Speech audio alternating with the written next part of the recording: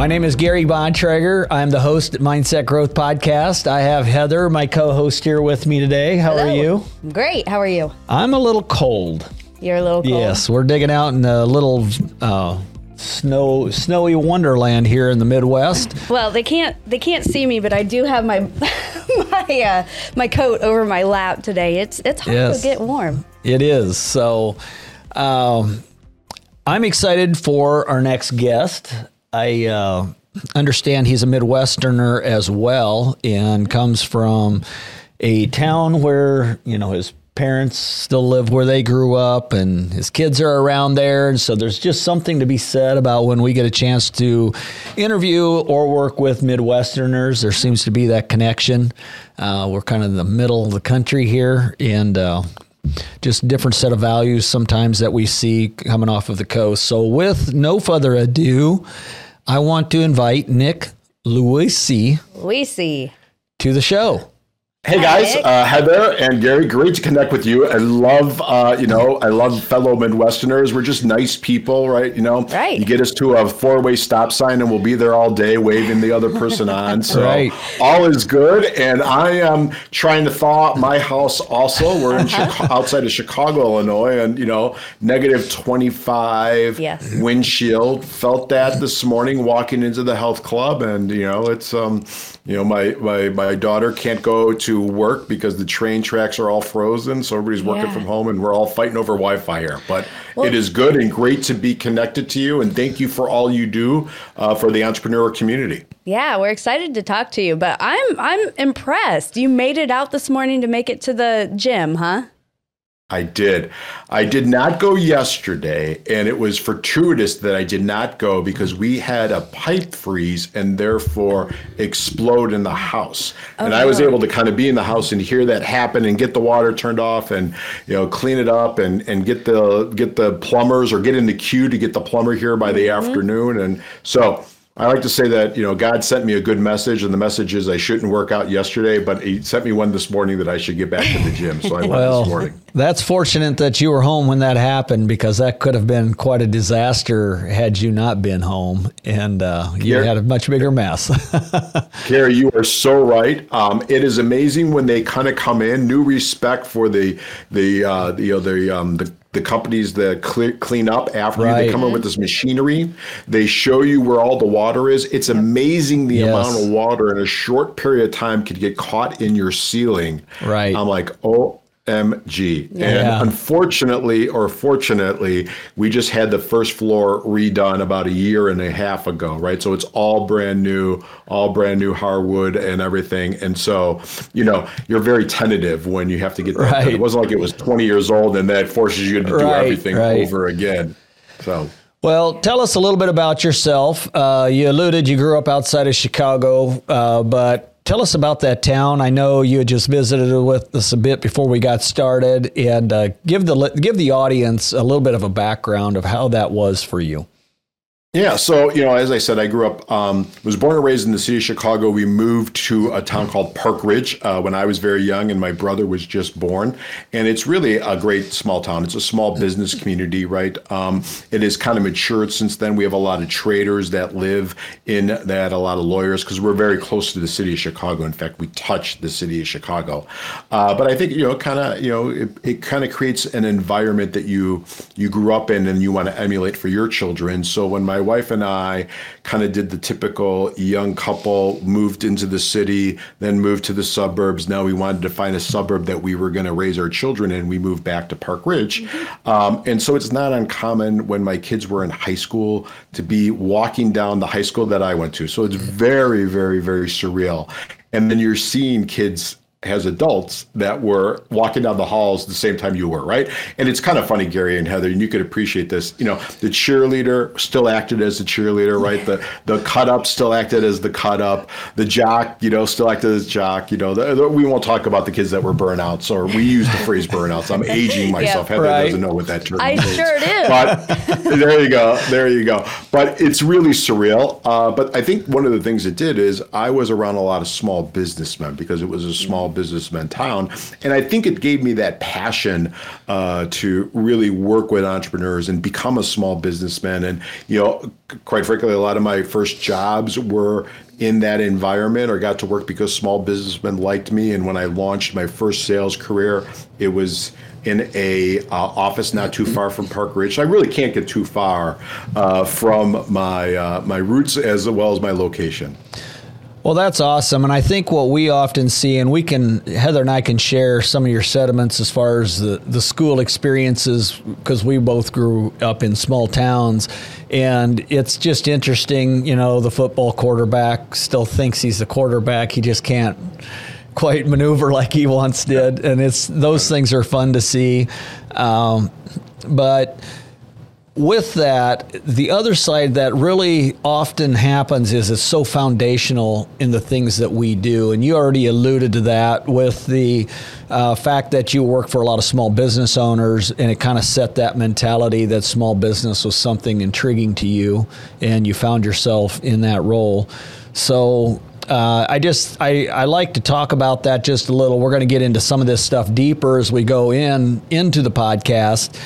But I think it's just relevant to the fact that regardless of where somebody grows up, the early years of our life are so informative in development, and they really just set up a solid path. And I think as we look at that with even kids in the communities, if I needed, I've been self-employed all my life as well, similar to you. You knew kind of which parent you wanted to get a hold of to see if their child could come work a few hours a day and do those things, because you knew there was a work ethic taught at home. And it's an advantage over being in a very large city where you really don't even have those connections.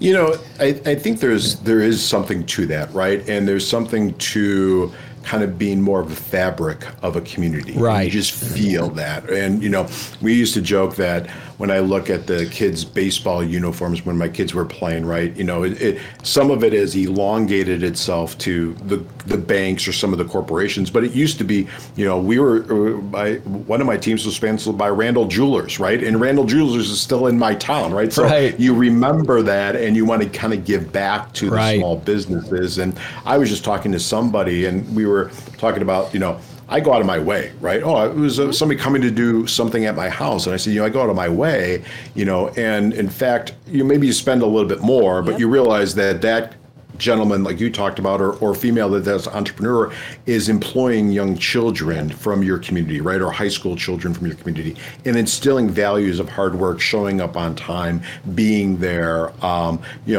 I think these things matter, right? And as I get a little bit more aged and a little bit more gray hair, you realize why it matters even more and more and more. And, we can lament about the work ethic from some, but, I think some still have a really good ethic, young people. Right, I would agree. And I think the other piece of that is that's really beneficial is I could even recommend my kids to go work, go apply at certain places. I would never go help them with it. I made them go through that process, but they come home and like, did you know this guy? I'm like, well, yeah, I know them. And, they're really nice. I'm like, well, it's kind of why I sent you over there. They were going to, have good values and morals, but. Well, and not only that, and you alluded to this as well, the sponsorships, they give back to their communities, and you see so much of a push for that in these smaller towns now too, like choosing local and not, going to the big franchises. Yeah, I think, you hope that we kind of get back to that, right? There is something about that. I was just listening to a podcast this morning, and it's like, it used to be nobody was open on Sundays, right? It was family time, and, you knew that. Maybe there was the grocery store open or the gas station, you're going out of town, you need a little petrol. But, and the families did stuff together. Right. And listen, the world evolves, sometimes good, sometimes bad. Maybe this is one we could get back to, of spending more time with the family and being more focused on local small businesses. I'm going to kickstart us off to change the subject a little and come back to some of the other questions that we kind of maybe touched on. But one of the questions we ask everybody that comes onto our show, because we see all kinds of varieties of this, but typically everybody has some type of routine if they stop and think about it. Some are more intentional than others. But do you have a morning routine? I do, and that's a great question, Gary. Thank you. And I think everybody should. Right. I'm not great at it, and I've kind of forced myself to get better and better at it. So I could go into it, right? We joking about a little bit. Heather gave me kudos for getting to the gym, so I try to do something physical. I think it helps, but it also helps the mental aspect. Right. So I think I'm better when I do that. So therefore, I need to do that. There's a couple different podcasts that I kind of listen to kind of ground myself consistently, or a book on tape while I'm working out. There's some things that I read, both spiritual as well as business plus personal motivation every morning. And then I have in Evernote my goals, right? My goals for the month. I kind of do a 30-day rotating goal, and I do that. Then I allow myself to scan the Wall Street Journal page 1. Just scan it, right? Just look at what happened. And it's easy to get down the vortex of news, and I'm the first one to kind of say I've done that, right? So then I've now turned off news till the end of the day. And I think anything major that will happen will find its way to you if it needs to find its way to you. But that's my routine. Make a smoothie, right? Boring, just put the chia and all that flax seeds and all that good stuff in it. And then then I'm off to the races of getting in the shower after my wife is done, and now we run to the office, whether the office is here or I got to go visit clients. Right. Nice. I like that. I like the making sure that you are. Well, I get caught up in the headlines a lot. When you pull up your internet, immediately the headlines are there, and it's pretty easy to get caught up in that. So that is a good idea, waiting until the end of the day for that. But we've got some rapid fire questions for you now that are just to give us a little bit more of a taste of Nick. So love it. What time of day are you most productive? Early, first thing in the morning. Nice. Excellent. What is the last book that you stopped reading, and why? Did I have to finish it, or did I just start reading it? You just started and it just didn't hit, and you just quit reading it. Oh, okay. So right now I'm a huge Lee Child fan. It's a fiction, right? And I'm reading his book that's called The Secret, and it's just not jiving with me. And Lee has written a phenomenal series. Now his brother's taking over, not taking anything away from either of them. You can tell, though, when it's not the author. Okay. Interesting. I like that. I like that. Yeah, there is a shift. It's like a ghostwriter situation almost, and you just line don't up. feel it, right? They Yeah. don't know the character. There's things that are amiss. It's just not for that. There's business books that I start and I just kind of skim, right? Because you could get those, at a certain point, the stories are all the same. So I do that. Well, if interesting thing with that is there's leadership books like written probably every week and day. Sure.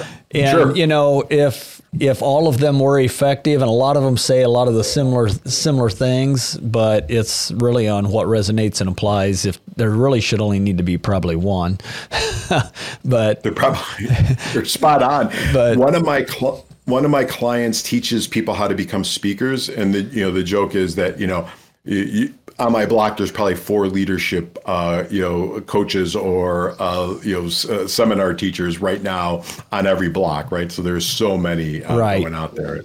And how do we become better as leaders? We're all plagued with that. Yes, absolutely. But I like to, and if I challenge anybody with anything, though, is we talked earlier a little bit, and I'm really going off on a rabbit trail a little bit, and I'll let you ask the next question.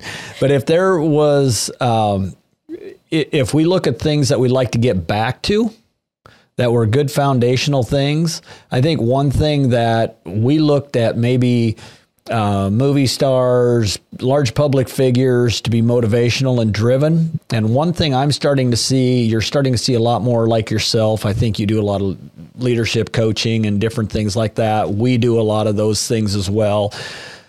One thing I think that's shifted is rather than looking at the star and everybody trying to, glean from, say, Zig Ziglar or somebody, we're really seeing or the trend I'm seeing, and I'm curious to have your opinion on this, we're seeing people resonate with people like Nick, Gary, Heather, that really can relate because they feel like they're in the trenches with them. They're not just flying in, having a large speaking engagement, going to sell a bunch of material and they're back out. They're not even, you can stand in line an hour, maybe get a signature and a photo, but it's not as effective as if they can get right next to somebody and work shoulder to shoulder with them. What are your thoughts on that? I think you're spot on, Gary. I think the real world situation in the trenches on a daily basis, right? Kind of been there, seen that, maybe saw this something similar at client A. Client 1 has a slightly different problem, but I could apply some things. Right. I think that is so spot on. Versus, and you do this wonderful podcast that gives back to your community so much, but you always are cautious of having the person that just only wants to give their stump speech, right? Right. They don't want to go deep on any questions. They just want to give their talking points because that's their comfort level. So I think you're spot on of kind of getting the person that's going to, I say, roll up the sleeves and become very, very tactical. That's what we do with our clients. It's really, really, really tactical. You got to get in the trenches. I'm talking to sales reps and kind of even building their pipelines with them so they know how to do that.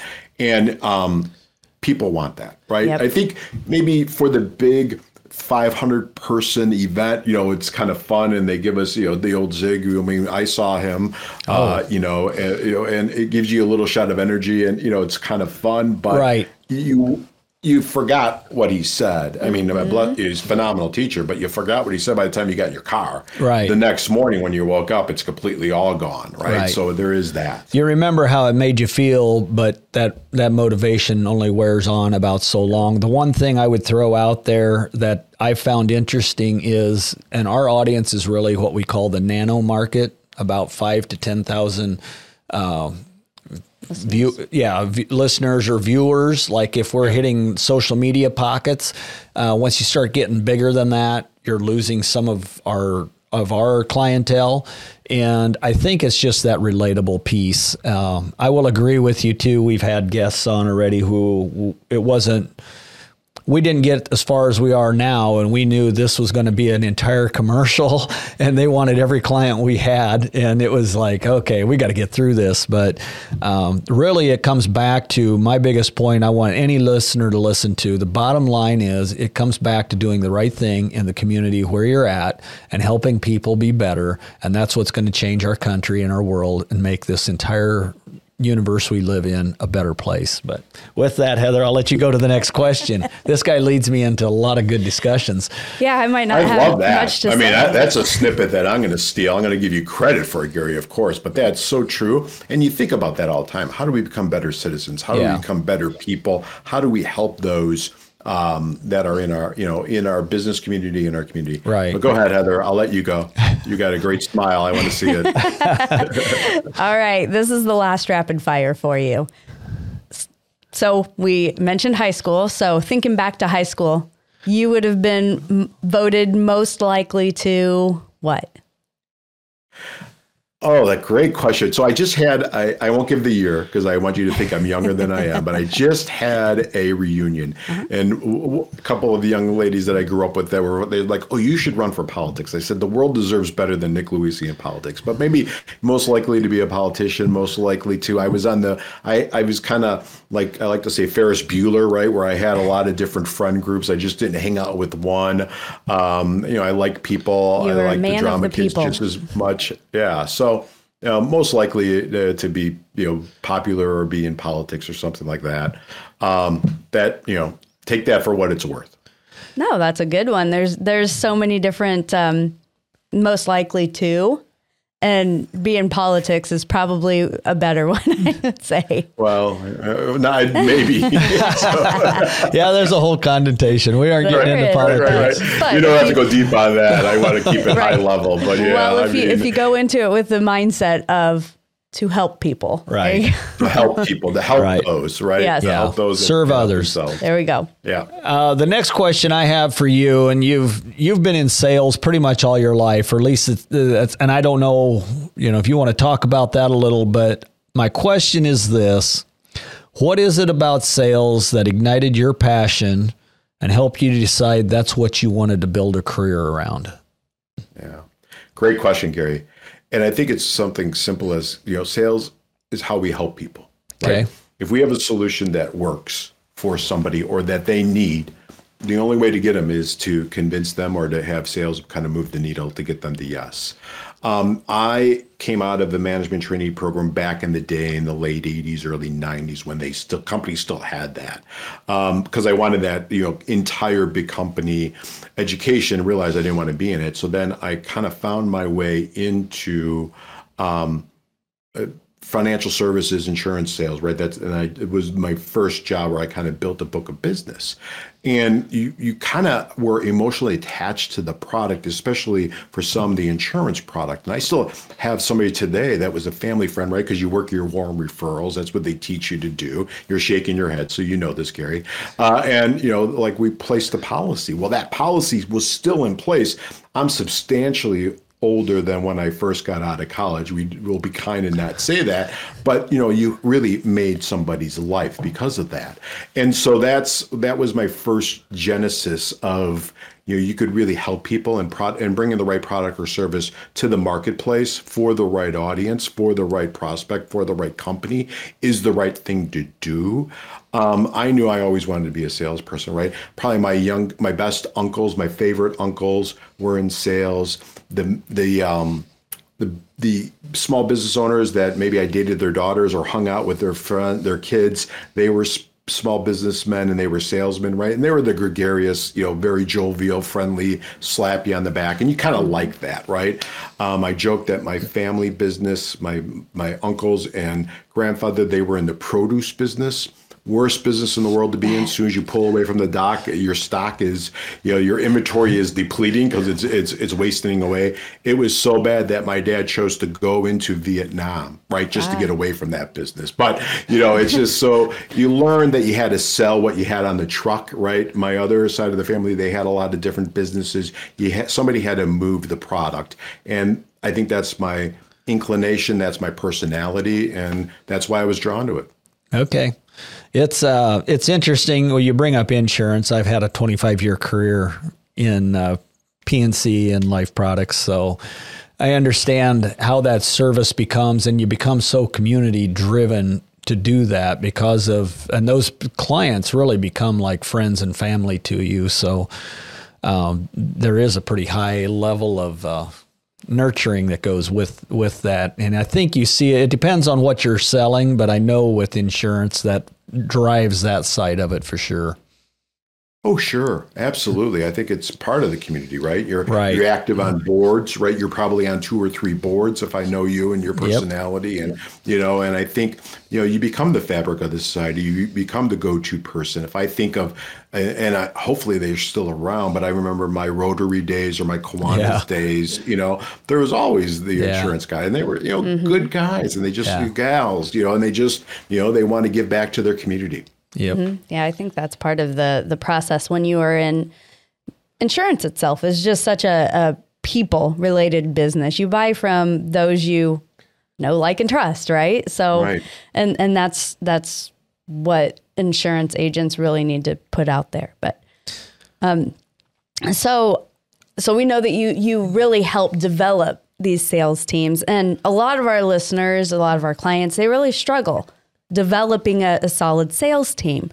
So can you talk to us about the process of developing a good sales team and what to look for when you're hiring someone for sales?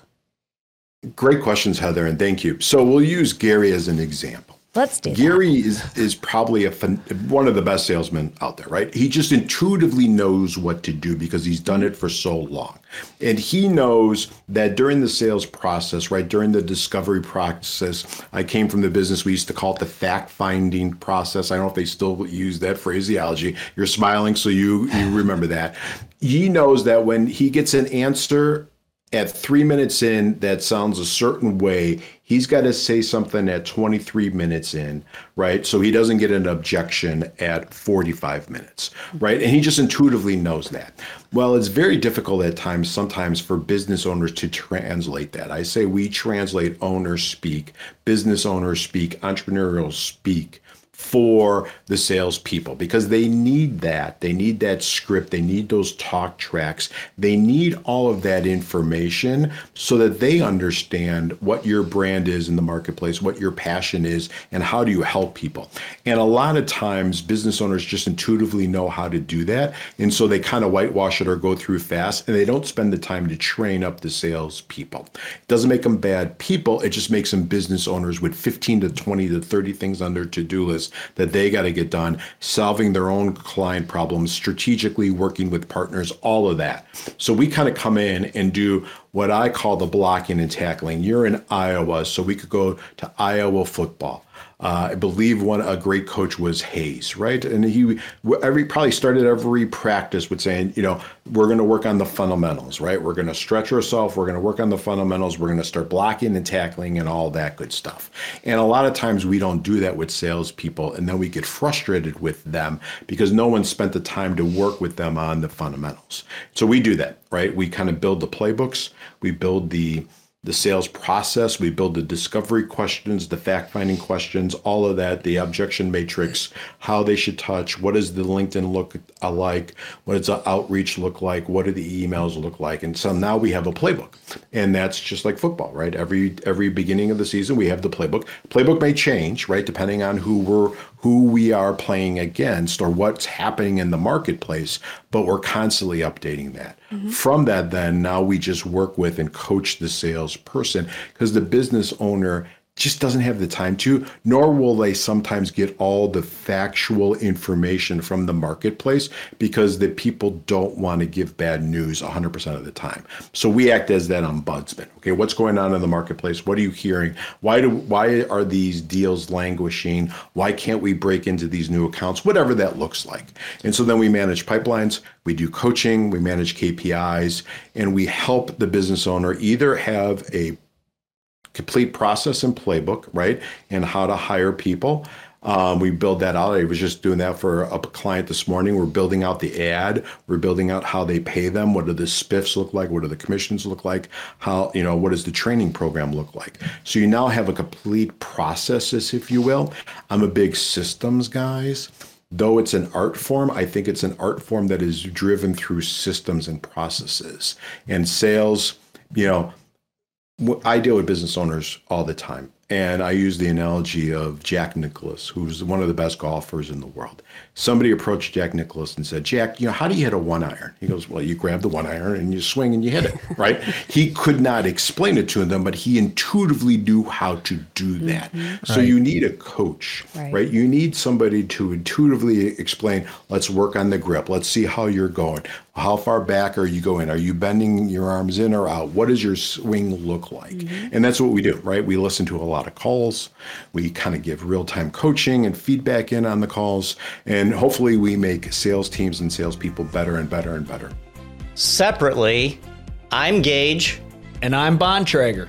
Together, we are Gage Bontrager Consulting. We work on changing your mindset, developing leaders, building systems and processes, helping you grow personally and professionally to achieve the success that you want personally and professionally. However you choose to define success for you. Reach out to us and follow us on social media or look us up on the website, and that will put you on a path to achieve what is missing in your life. Thanks for watching this episode of Mindset Growth Podcast. A couple of things I want to quickly point out because I want the audience to hear this. One, simply that we run into a lot is business owners tend to do the sales in a small town business or any, until they develop a team.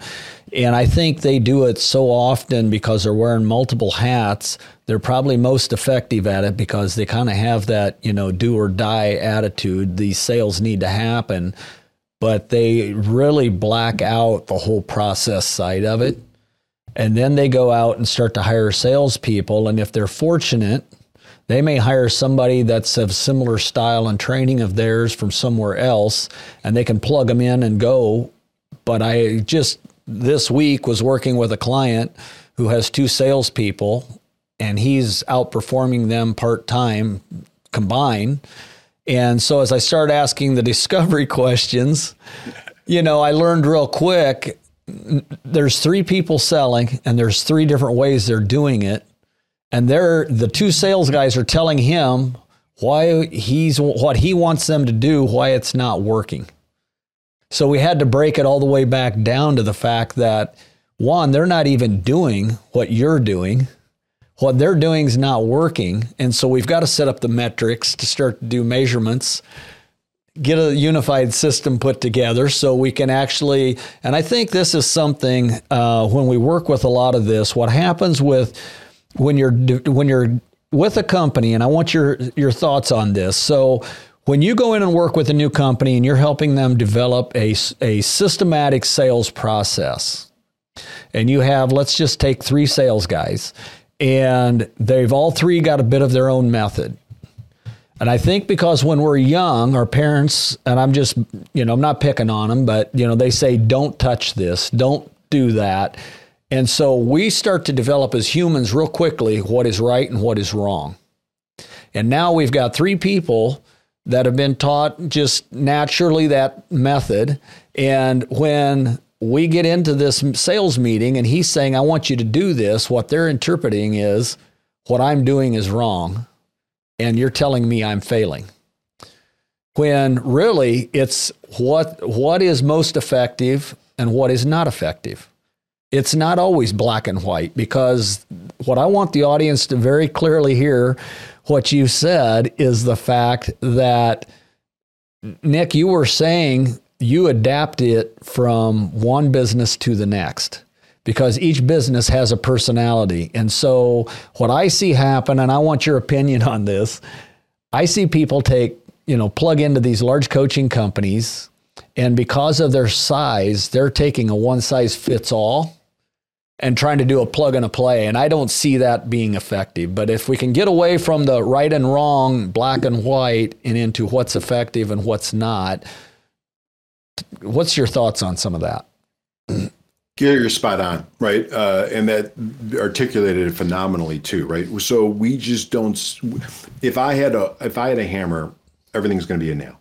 Right. And I don't do that. I come with a complete toolbox, and I try to say, what's going on in the marketplace? Who are you selling to? What does that look like? Right. And what is the process and the systems? But what's also going on in the mind of the prospects that we're selling to? Right. Are they Midwest people? Therefore, they're thinking about certain things. Right. And you have to really articulate all that. And you also said something so well. Right. And I always say, listen, I don't care. I just want what works, right? And so we're going to get to what works. That's going to be our true north. I come from the direct response world. In that world, we would call it a control, right? So now we have a control sales process. Doesn't mean we're not going to test new things. Goes back to the playbook, right? So we went off the field and we're down 37-0 at a halftime. We got to try something new because our run game is not working. And I apologize for using sports, but it's just easy. Plus, I just watched the Monday night game last night with the Manning brothers, right? So it's top of mind. But so we have to constantly be adjust. But you need that process, right? So what's our proven and repeatable sales process, which is my goal to get to, and now this is how we're selling. And the important thing too is giving that feedback, that coaching back. And you could do it wrong, and therefore the person shuts down. Right? Because they just heard, I'm doing it wrong. Mm-hmm. No, it's not. You're doing wrong. And we had that happen, right? So we have that. We do that. We listen to sales calls, and you do it as a team, or you do it one-on-one, and you give them feedback. And it could be you're using 332 words when you only need to use 3. Much like probably Heather thinks I'm answering all these questions, right? But it's just listen. People are fast. They got to get on, especially if it's an inside sales environment. You got to get them on and off the phone. You got to get what's critical. You got to do that fact finding and then get them to that quote, because that's what they want, right? Because it's easy for people to get off. And so you need to understand the environment. You need to understand who you're selling to, why you're selling it to them. And, in this example that I just used, one of the inside sales reps that we were coaching, well, we had to explain to him, sure, you treat everybody differently. You're getting somebody calling you from work for a service, right? That's younger. You got to be a little faster. You have an older retired woman from the North Shore of Chicago with a $3.8 million house calling for the same service. You could spend more time with her because she's going to want to feel comfortable with you, right? So you just have to kind of know that and have that nuance. And the business owner intuitively knows that. Right. They just know, right? Okay. Boom, boom, boom, boom, boom. Or, okay, now I got to hit the buttons of, we're going to take care of you. Everything is fine. You're in the right place. The person living in the condo, right? This was a home services, doesn't, they want in and out, right? It's a transaction for them. They're in their 20s. They're looking at TikTok and everything else, right? So you just have to know who you're selling to and how to move it through appropriately. And you're spot on with that. But we don't also tie it to the why. Here's why we're doing what we're doing, right? Very All important. We care about is serving more people, right? In your business, getting more P&C so we have the appropriate coverage. Because God forbid, I just like this today. Yesterday, we had a pipe burst, right? We're in the middle of Chicago and the pipe burst, right? So do I have the right coverage? And I was so happy when the plumber goes, well, who's your insurance company? We said XYZ company. I won't name them by names. They said, oh, they're phenomenal, right?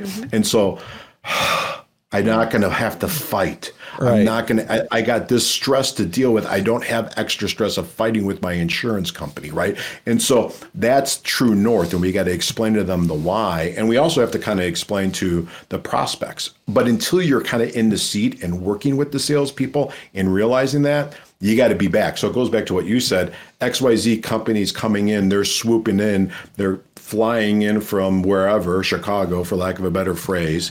They've got one playbook. They got a person that probably has never sold. Right. Maybe they have.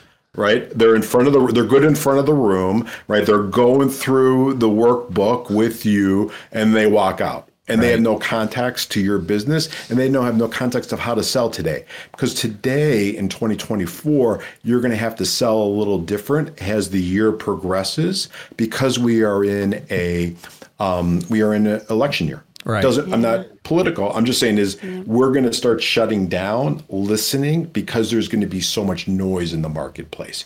And so and I'm coaching all of my clients now, you got to get everything going because Q4 is going to be tough, right? Because people are going to, we're going to hold off to the election, right? It used to be, we're going to wait till, call me after Christmas, right? Now we find any reason to kind of push the sale away. Right. So you've got to really be focused on all of that each and every day.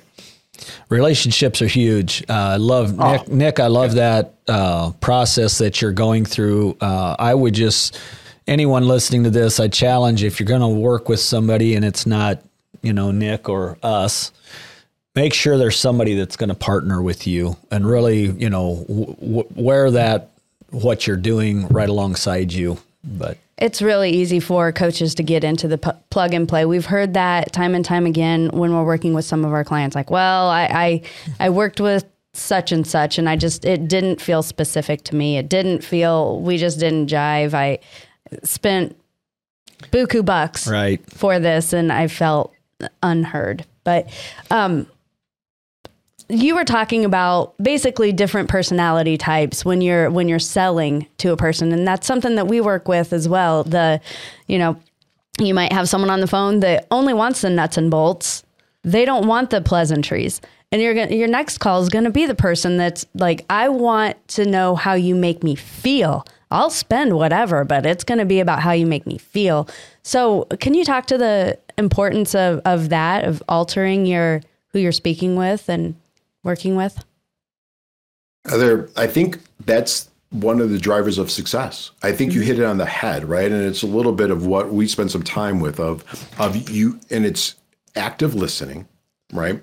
And if they say, can you see what I'm saying, right? So now they're a visual person. So you may know I need to get something in front of them visually so they could see it. So, because you could give me numbers all day long, but if I don't see them or to pick up a pen and write them down, forget it. I'm closing. You can tell me prices. And I'm like, I don't know what they're talking about, right? I got to see it, right? Here's what we're doing. We're shooting you a text. We're shooting you an email so you could see this, and then I'll walk you through it, right? Or how do I feel about this? Now, I know I have an intuitive person, right? So I need to kind of work through that with them.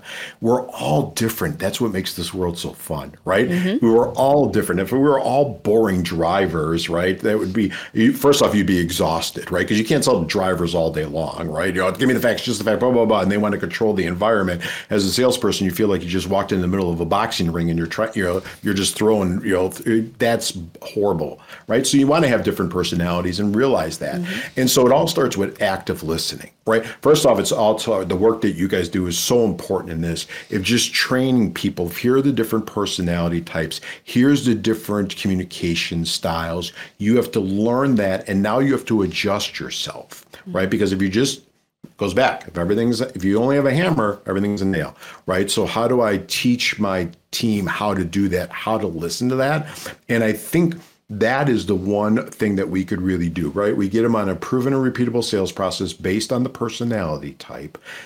Teach them active listening. Part of the coaching we're doing is just saying, hey, listen to how you say that, or watch how you're presenting yourself. We're selling a Zoom nowadays, right? So it's easy. The old days we used to do it belly button to belly button, right? And just have to be in the field. So it's easier to give real-time feedback and just really teach them. Okay, first off, know your demographic.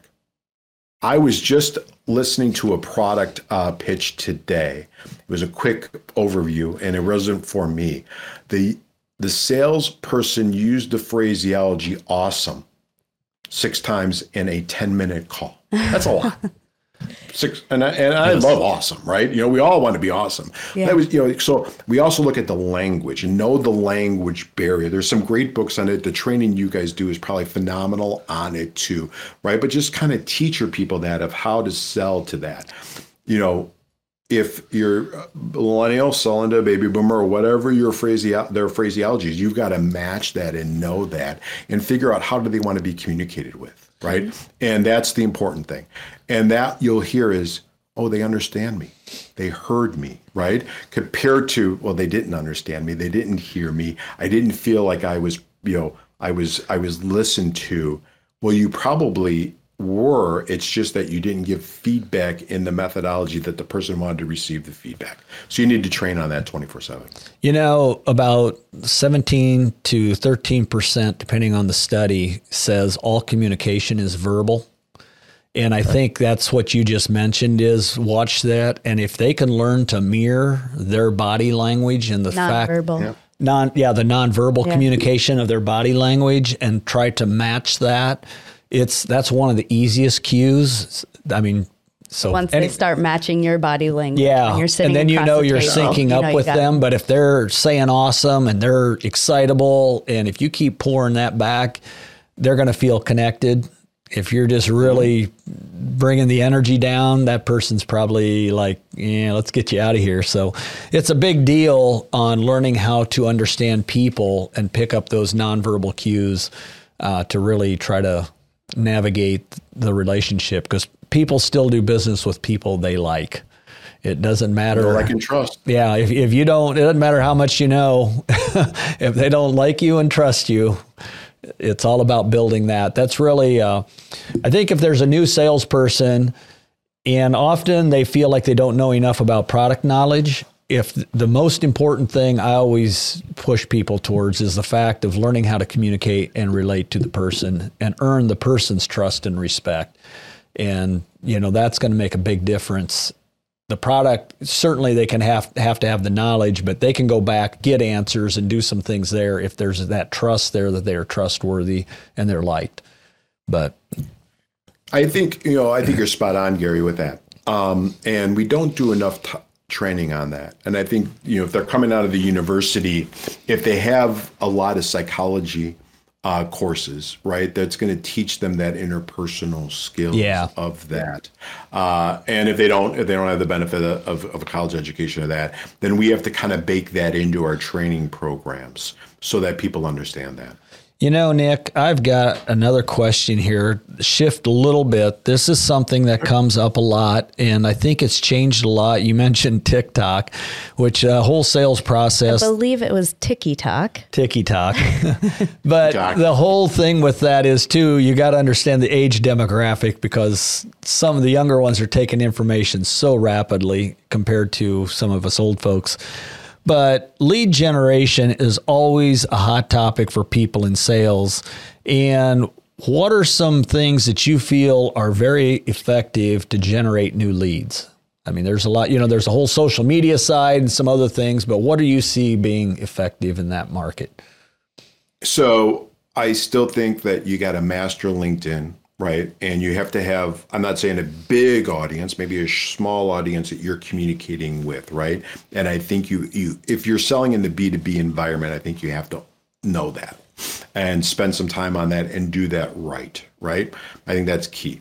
And I think it's kind of breaking through the clutters. Now, really, and you guys are probably see it, and I see it myself, some of the messaging in inbox is in LinkedIn is just, you don't even know my business, right? You just didn't spend any time. Right. Yeah. You didn't, fine, and, in the old days, we would do our discovery before we got on the call with anybody. Nowadays, because it's easy, we just shoot off messages. So I think, to answer your question, I think LinkedIn still works really well. I still think that this wonderful device, now it's a cellular phone. In the old days, it used to be a phone that was on the table, still works, breaks through the clutter. I see a lot of people from lead generation perspective get some success just because we're doing the sheer volume. Email, right? Really good, well-crafted email messages are breaking through to people. We see not early in the funnel, but after you've had a couple touches with them, or maybe even a call or a discovery or whatever your sales process is in, using video messaging is working and breaking through the clutter. I was joking, I see people in my space and I talk to them all the time. TikTok has worked. It's not that the end user is on it, but what happens is, like in sales training, right?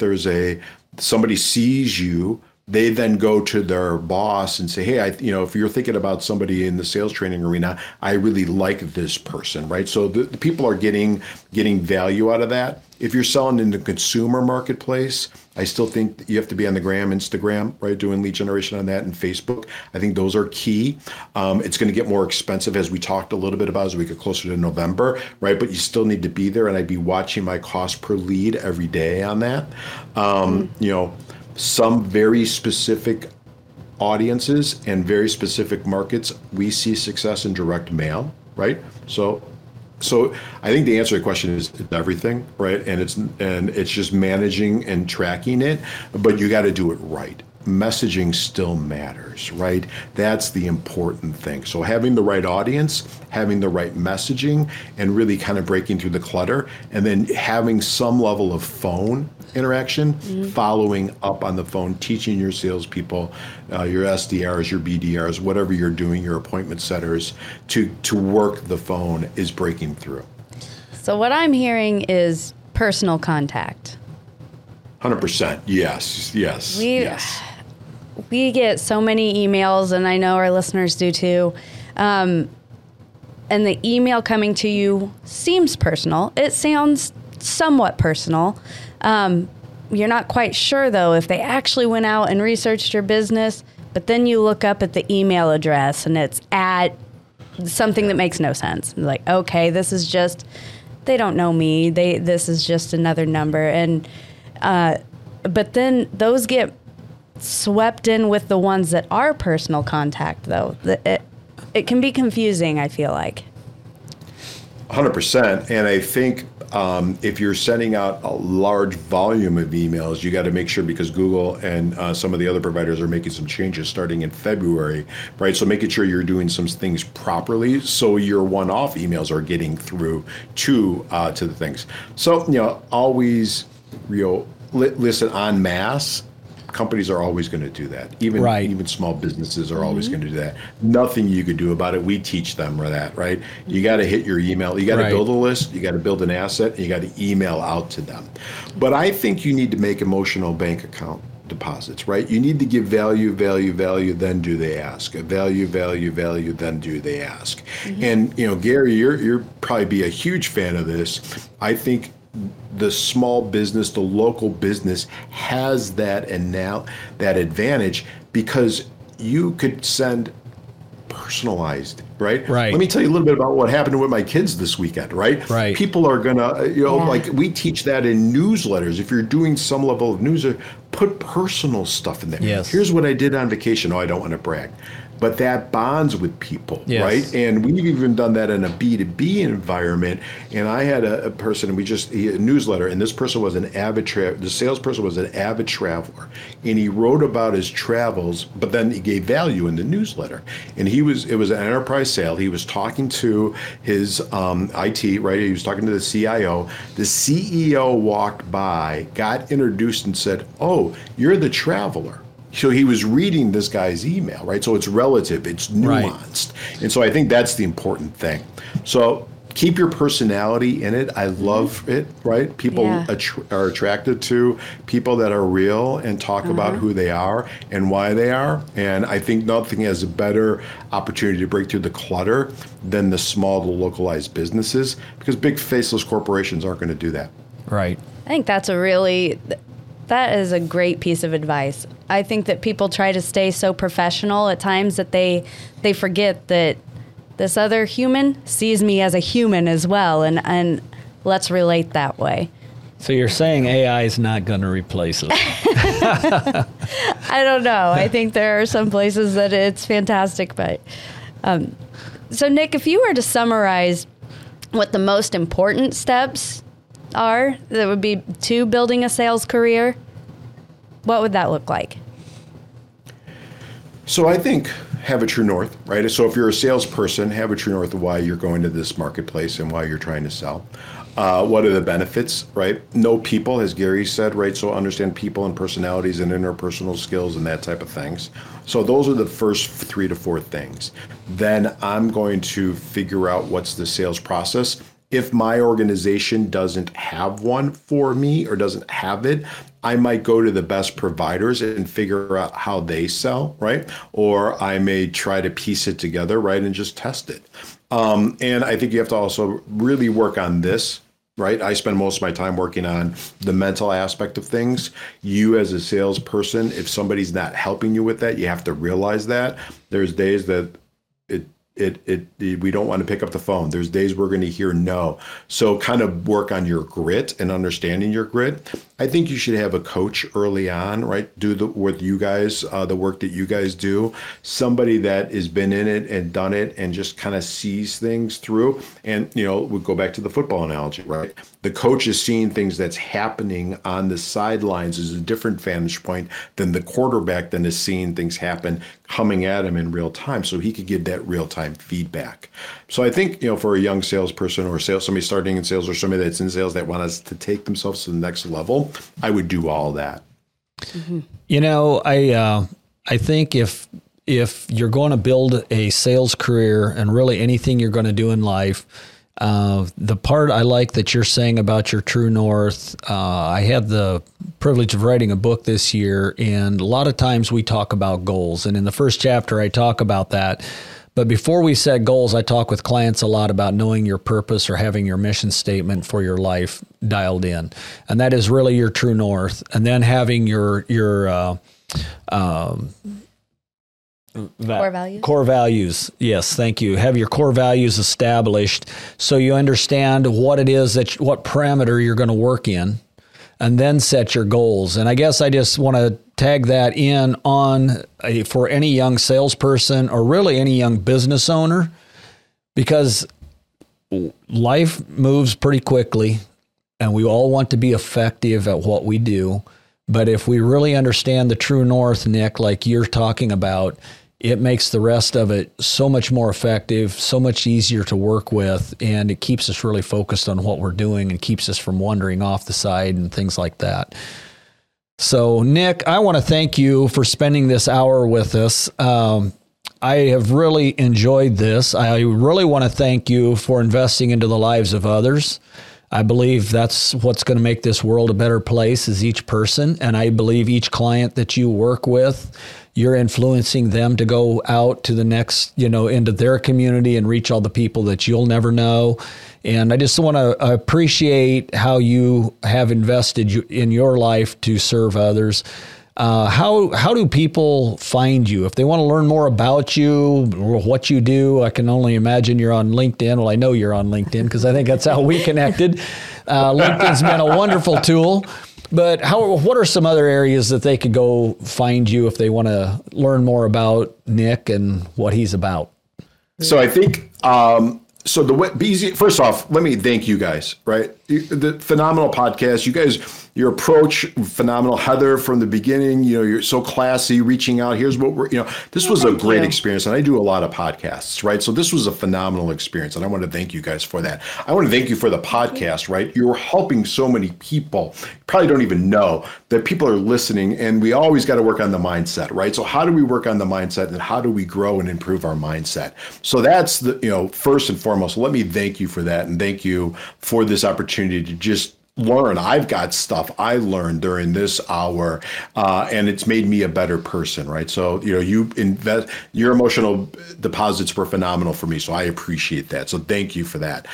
They could go on LinkedIn, right, and find me. They could go to salesperformanceteam.com and find me. If they go to Sales Pack, and we'll put that in the show notes, Sales Pack at salesperformanceteam.com. We've got some free goodies for people. I wrote a book. We could get that to them. There's a 100-point checklist. So if you're a DIYer, right, and you would just want to do it yourself, there's a great checklist of what the top performing sales teams look for. That's there. So we've got a lot of good stuff, and I want to give back, right, and help people along their way. We're constantly pushing out new content. I'm trying to be better about that. I like teaching. I like sharing that. I don't think I could go to the university and teach in this day and age, but I like the small snippets. I like doing stuff like this. So we've got a ton of content for people. And if they just have a question and they're a listener to this show, just shoot me an email at nick@salesperformanceteam.com. And then from that, we'll be able to answer it for them, or if they need to get on a quick phone call, we're here for them. But thank you guys for this wonderful podcast and for all you're doing. Gary, it's been an honor. Heather, it's been an honor. Thank you guys. Well, thank you so much, Nick. I feel like I've made another new friend today. I don't know if we'll get the opportunity to meet, but I'm sure I'll keep a closer eye on you on LinkedIn. Do appreciate, again, you just taking this time and serving our audience, and hopefully this resonates with your audience as you share it as well. So with that, thank you for joining us on Mindset Growth Podcast.